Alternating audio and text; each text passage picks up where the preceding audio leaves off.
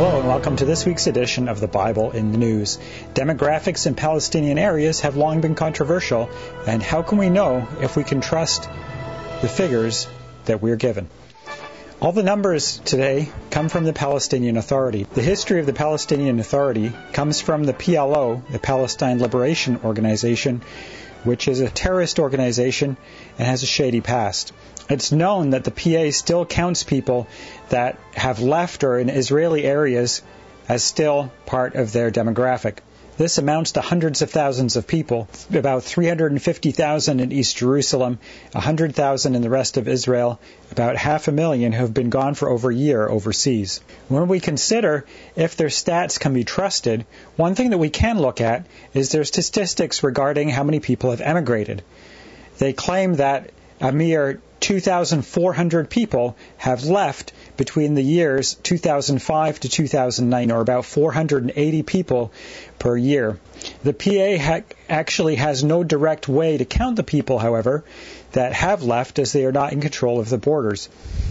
Israel, who is in control of the land, sea, and air exits and entries, has recorded a net emigration of around 17,500 people a year, with 2019 hitting 26,375 people leaving, not total people leaving, but net migration. So people that have left subtract people that have returned. The total between 2014 and 2019 is 105,000. The PA's stat for 2005 to 2009 is definitely totally way off, as the year 2009 alone had about 15,000 people that left. There is an Israeli by the name of Yoram Ettinger who has a website called the EttingerReport.com, and he concludes that the West Bank Arab population stands at around 1.5 million when you consider the known inconsistencies in the PA's data. Yoram's estimation, though, is still based on PA numbers. So the question is, if something like 500,000 people have left the West Bank, have left Judea and Samaria in the last 3 decades, would that be visible on the ground? When we consider Bible prophecy, we know that somehow or other these areas will end up being populated by Jewish population. We don't know at what point that happens. We don't know if the Lord has returned before that happens. We know by one means or another that that is the end goal. Ezekiel chapter 36 is a notable passage in this regard, and much of this chapter is already visible before our eyes. Ezekiel chapter 36, if we start at verse 5, reads as follows: Therefore thus saith Adonai Yehovah, surely in the fire of my jealousy have I spoken against the residue of the heathen, and against all Idumea, which have appointed my land into their possession, with the joy of all their heart, with despiteful minds, to cast it out for a prey. Prophesy therefore concerning the land of Israel, and say to the mountains, and to the hills, to the rivers, and to the valleys, Thus saith Adonai Yehovah, Behold, I have spoken in my jealousy and in my fury, because ye have borne the shame of the heathen. Therefore thus saith Adonai Yehovah, I have lifted up my hand, surely the heathen that are about you, they shall bear their shame. But ye, O mountains of Israel, ye shall shoot forth your branches, and yield your fruit to my people of Israel, for they are at hand to come. For behold, I am for you, and I will turn unto you, and ye shall be tilled and sown, and I will multiply men upon you, all the house of Israel, even all of it, and the cities shall be inhabited, and the wastes shall be builded. So the main point here for our consideration today is that it's the old wastes, the places that were formerly inhabited by Israel, that will again be inhabited by her. Many of these places are today areas that are Palestinian Arab towns. Places like Nablus or Shechem, ancient Shechem, it's one of the old wastes where they lived before that they need to inhabit again. The same with Hebron. They need to inhabit that again. Other areas, Bethlehem, Beit El. Here are some more. Isaiah 61, they shall build the old wastes, the former desolations. It's the places where they were before. where they have always lived, the ancient Jewish towns are to be possessed by the Jews again. Isaiah 58, again, shall build the old waste places. Amos chapter 9, verses 14 and 15, I will bring again the captivity of my people of Israel, and they shall build the waste cities and inhabit them. And they shall plant vineyards and drink the wine thereof. They shall make gardens and eat the fruit of them. And I will plant them upon their land, and they shall no more be pulled up out of their land which I have given them, saith the Lord thy God. Now there is today a phenomenon that is going on in the West Bank in Judea and Samaria that I had completely missed. I'm sure many of you have as well. I found out about it in a report by a couple of young Christian Zionists who are living in Samaria, who went and explored some Palestinian towns for themselves. There are today a mass of empty and underinhabited Palestinian houses and housing units that are not inhabited. The media would have you believe that many of these Palestinian areas are overcrowded and they're bursting at the seams, and you hear reports of 37 people living in one house. Is that really what we see on the ground? Is this the kind of population that exists in these places? I went on Google Street View. Some of these areas don't have Street View, but they'll have pictures that people have posted themselves for the areas that there isn't Street View for, so you can still get an idea. While I was trying to verify if this was the case for myself, I went on Street View, and this is the first picture that I clicked on. And lo and behold, it is a row of empty houses. Just down the road a little bit, on the right, here is one of them. Completely and utterly empty, overgrown in the front, nothing going on. We head into Jenin. Jenin is supposed to be very overcrowded. It's largely a refugee camp with very tight housing and insane population, we would be led to believe. However, when we go in, we look around, it doesn't look quite so crowded as people make out. We see here's one of the first places I went to. We see one store there, two that are shuttered up. We don't know what time of day this was taken. I don't know that. Maybe it was at some quiet time. However, there's one store that's wide open and many others are not. We turn the view around the other way, and what do we see behind us?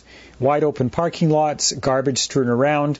There's buildings that don't look like they have very much going on inside them. It doesn't look like the picture of an overcrowded area. Here's a little bit more into town. We see some wide open streets. We've got on the right, I don't know if you can make it out, but that building there, the top two floors, have no glass in their windows. They are unused. I actually found a statistic from 1997 that said in 97 that during the last 2 years, that's 96 and 97, half of the new apartments that were built in the PA areas were going unsold. This is what appears to be an older area of town near the hospital, and we see again, it's hard to tell, but there's not as much population going on as you would expect. There's, again, empty windows with nothing in them. There's very few cars, no people to be seen, barely at all. We pop out of town a little bit, and sites like this are not uncommon. It doesn't look like there's much going on. Here's another shot. It's all over the place. You should go look for yourself. The houses on the left, look, there's no sign of life going on there whatsoever. This is in Hebron. There's supposedly a very large population here, and there's housing crisis because of the restrictions on planning and building. But when you go looking and you observe closely, many of the buildings have very low signs of life. It's not completely abandoned. People do live here, but it's not as bustling and crowded as you would first imagine. We zoom into this picture a little bit. You start to see the same thing. Many buildings with wide open windows with no glass in them. And even with the ones that do have glass in them, don't necessarily have any people walking around or cars or any of those sorts of things. I went in my street view across the border into Jordan. It's a similar culture, similar people. Maybe this is a cultural thing. Maybe it's what you do when you build a building, put an extra floor on. Maybe you need it someday. Everywhere we look, there's cars and people in the pictures. We see bustling things. We don't see empty windows. There's far more population and life going on. We see gas stations. We see lots of cars. There's people all over the place. Very different. So I asked if I could interview Joshua Waller to discuss with me his experiences. Okay, so you are on the Mount of Blessings. You get to see everything real time. You know what the situation is on the ground, and we appreciate your reports on that. Now, could you explain to our viewers, there's different classes of area in Judea and Samaria, or as a lot of the world likes to call it, the West Bank. There's your areas A, B, and C. Can you just explain what that is and how those look and work, and just make sure everybody's up to speed on that? Sure. So starting with A, you have Area A is the Palestinian Authority. And the areas go back to the Oslo Accords. So 1994, when the Oslo Accords were signed, they divided the West Bank area, the Judea and Samaria region, up into these three areas. So they divided the Area A, which was going to be solely Palestinian Authority governed area, and then next to that, they have Area B, which was going to be Arab area, but that was going to be ruled by Israeli governance, basically, where they would have basically only security. Arabs would be there, but they would have Israeli security, so that Israelis and Arabs both alike could live and function in those B areas. And then Area C is land that's Israeli government land, basically. So they would divide it up into these three sections, and it really was not the most brilliant idea. As we know, the Oslo Accords happened, and immediately following, there was huge riots and lots of bloodshed followed, which basically that was a dividing of God's land at that time. Since that time, we've had president after world leader that has pressured Israel to continue down that path of dividing the land of Israel, which we have, an Area A today, for an example, that everybody could say would be Gaza. Okay, so that's, right. That was a sectioned off area. Palestinian Authority was given control over that, who was quickly overrun by, I could say, a terrorist organization. Palestinian Authority is a terrorist organization as well, quickly overrun by a more aggressive terrorist organization, Hamas, which now that's the problems that we have in Gaza. So that's, now, yeah. One thing on Gaza before we move on is it wasn't always all Area A, correct? Correct. And there was a section, that was completely pulled out of that area. Yeah. 2006, Israel pulled out, and that's if Israel had not have pulled out, you would not have seen the 4,500 rockets, just a few weeks ago that were launched into Israel. Or because the only reason is because Israel decided to go with the world pressure that said two-state solution ideology that says separate the Jews, create an Arab state in the land of Israel, and that's basically what we have. We have an Arab state represented in Gaza that is completely Judenrein, as they say, that no Jews allowed. If a Jew goes in there, they're dead. It's impossible. So because of that, there's already results. I always get mad when I see it because I'm like, guys, two-state solution ideology, all this craziness, well, we have the results in. If you create a state, it's tested, it's tried, and if you do that, you're gonna have a Gaza. You're gonna have a Gaza. That's the results are. Let's move on a little bit then. So getting back to when you had the experience going into some of those Palestinian villages and so on, there was something that really struck me that you had seen, and that was a whole lot of empty houses. Can you tell us about that? Like, do you think that was some isolated incidents, or if you went elsewhere, like if you went into Ramallah or some of the other places, do you think you'd see that as well? And when you went in, just tell us what you saw and how that was. Sure. So first off, going into Arab villages, it does depend on where you're at. There are some villages that are Ramallah is one of the bigger city centers. You go into Gaza, obviously, Gaza City, that is, you're going to see more people. But there are a lot, hundreds and hundreds and hundreds of villages around that literally are just mostly empty. The amount of Arabs that are here, and there's a lot of reasons for that there's a huge underground, and it's not really so underground. It's just not being told by the media. It's not being talked about. It's millions and billions of dollars of money has gone into this deal.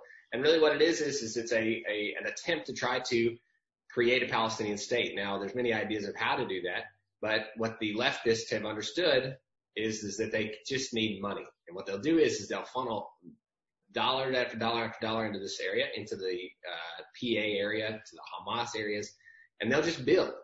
They'll literally just build buildings. So it doesn't have to do with anything. And this is what they have a deeper understanding of what's going on here. They understand that if they build a house, they claim the land. And so you don't have to have any, anything else there. You just literally claim the land by building a house. So you don't have to have anybody living in the house. The land is claimed. So going into these villages is quite an experience, literally. I mean, you do go in, you do see things that you would be very surprised. You see a lot of Arab buildings that are empty. That's just a fact. You can go on and check out we went in and documented it. We went in with our cameras and we videoed what we saw. And we went into village after village after village, and literally there's empty house after empty house after empty house.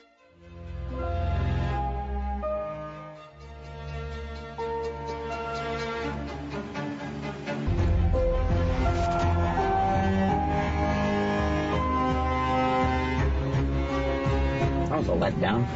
I'm on a palm tree lined entrance and it's like, boom, paint store. The statistics are even better than what you can read about online. We just met a local who was born here, lived for like 20 years in Puerto Rico, businessman, came back here. He has an American passport, a Jordanian passport, and a Palestinian passport. He told us 95% of this town is American, 5% is Palestinian. And there's 11,000 residents, but only 2,000 people are here right now. 4,000 persons who live in Tormos Hayya, and there is around 8,000 persons live abroad. In summertime, most of the people live abroad. They come visit their family here, and some of them, they come, they bring their kids with them to go to school, to learn Arabic and to learn Palestinian culture. First wealthiest town inside of the West Bank area. Is that it's very, very well off here? People are very wealthy.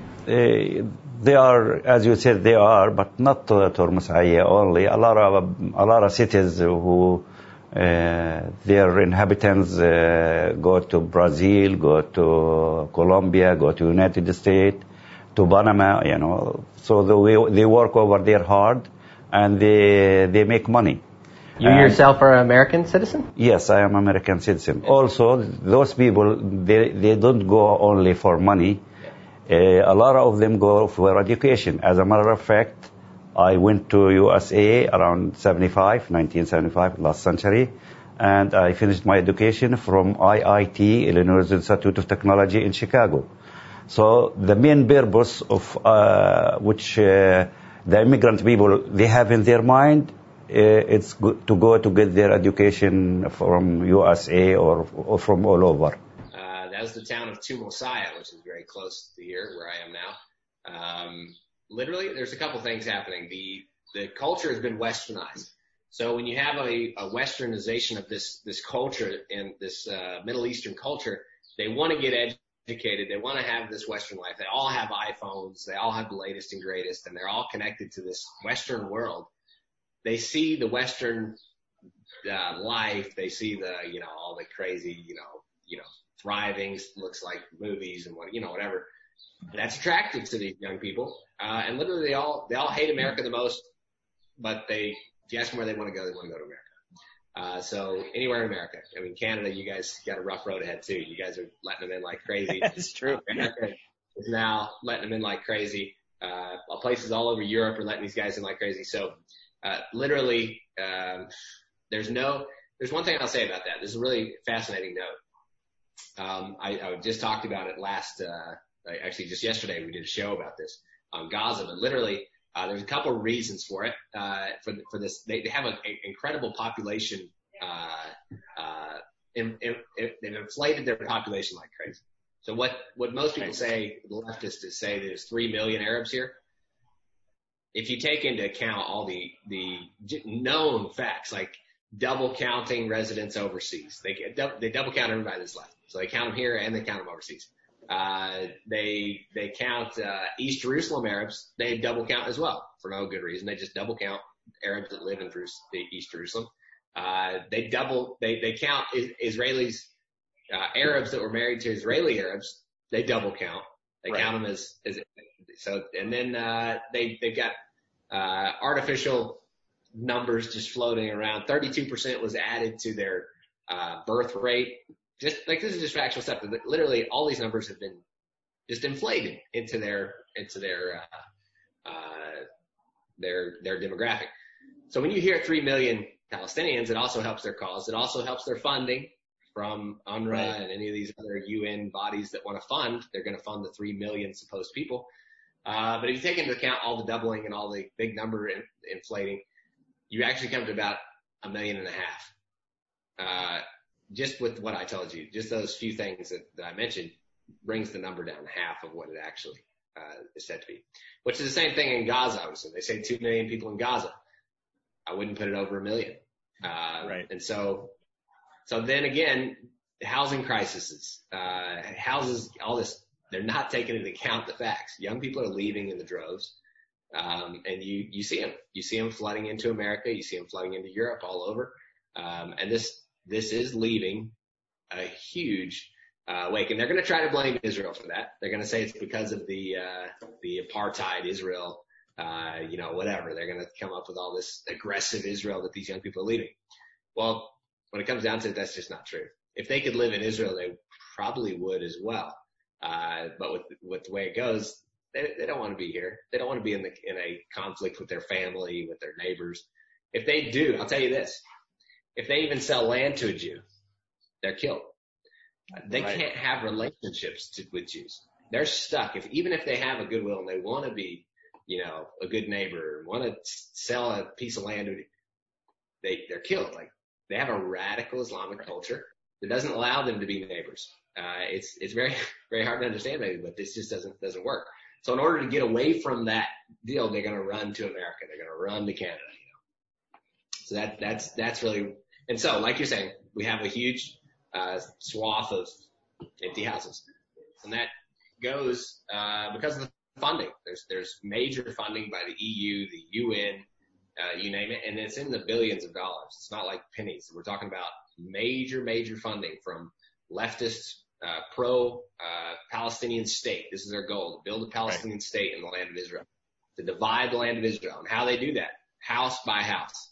No family has to be in that house. They just build a house. And literally, I can walk out literally the door right here, and I can see houses that are empty, that are being built by the Palestinian Authority, by the different NGOs. Literally, they say there's about 300 leftist NGOs that are directly funding this attempt to try to take the land of Israel from the Jewish people.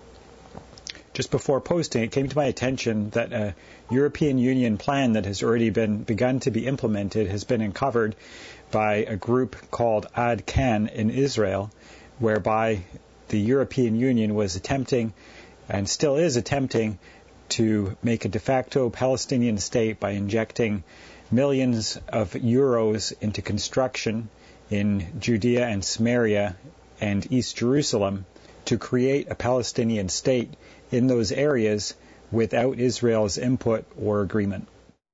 That's just what it is right now, That's the attacks against God and against what God's word says will happen. Can we trust the stats that we have? What's the real situation on the ground? It's difficult to say for sure, but it definitely looks like there's far greater immigration. There's far less population in these areas than we would be led to believe. There's also far greater room for some of these prophecies to be fulfilled in the near future than you might at first think. If the political situation was to change, if a Jewish man could go and buy a house in any of these areas, if he could buy up a building, if a family could move in, if these things opened up, if it wasn't for his life that a Palestinian man sold his house to a Jew, maybe some of these things could happen very quickly indeed. We don't know exactly what the future holds. We know that the prophecies will come to pass. Exactly the time frame and exactly how and when, it's difficult to be 100% sure, but we know they have to come to pass. And we know that the situation on the ground is a little different than we may have been led to believe. This has been Tim Billington with you for the Bible in the News. Please join us again for more Bible in the News next week, God willing.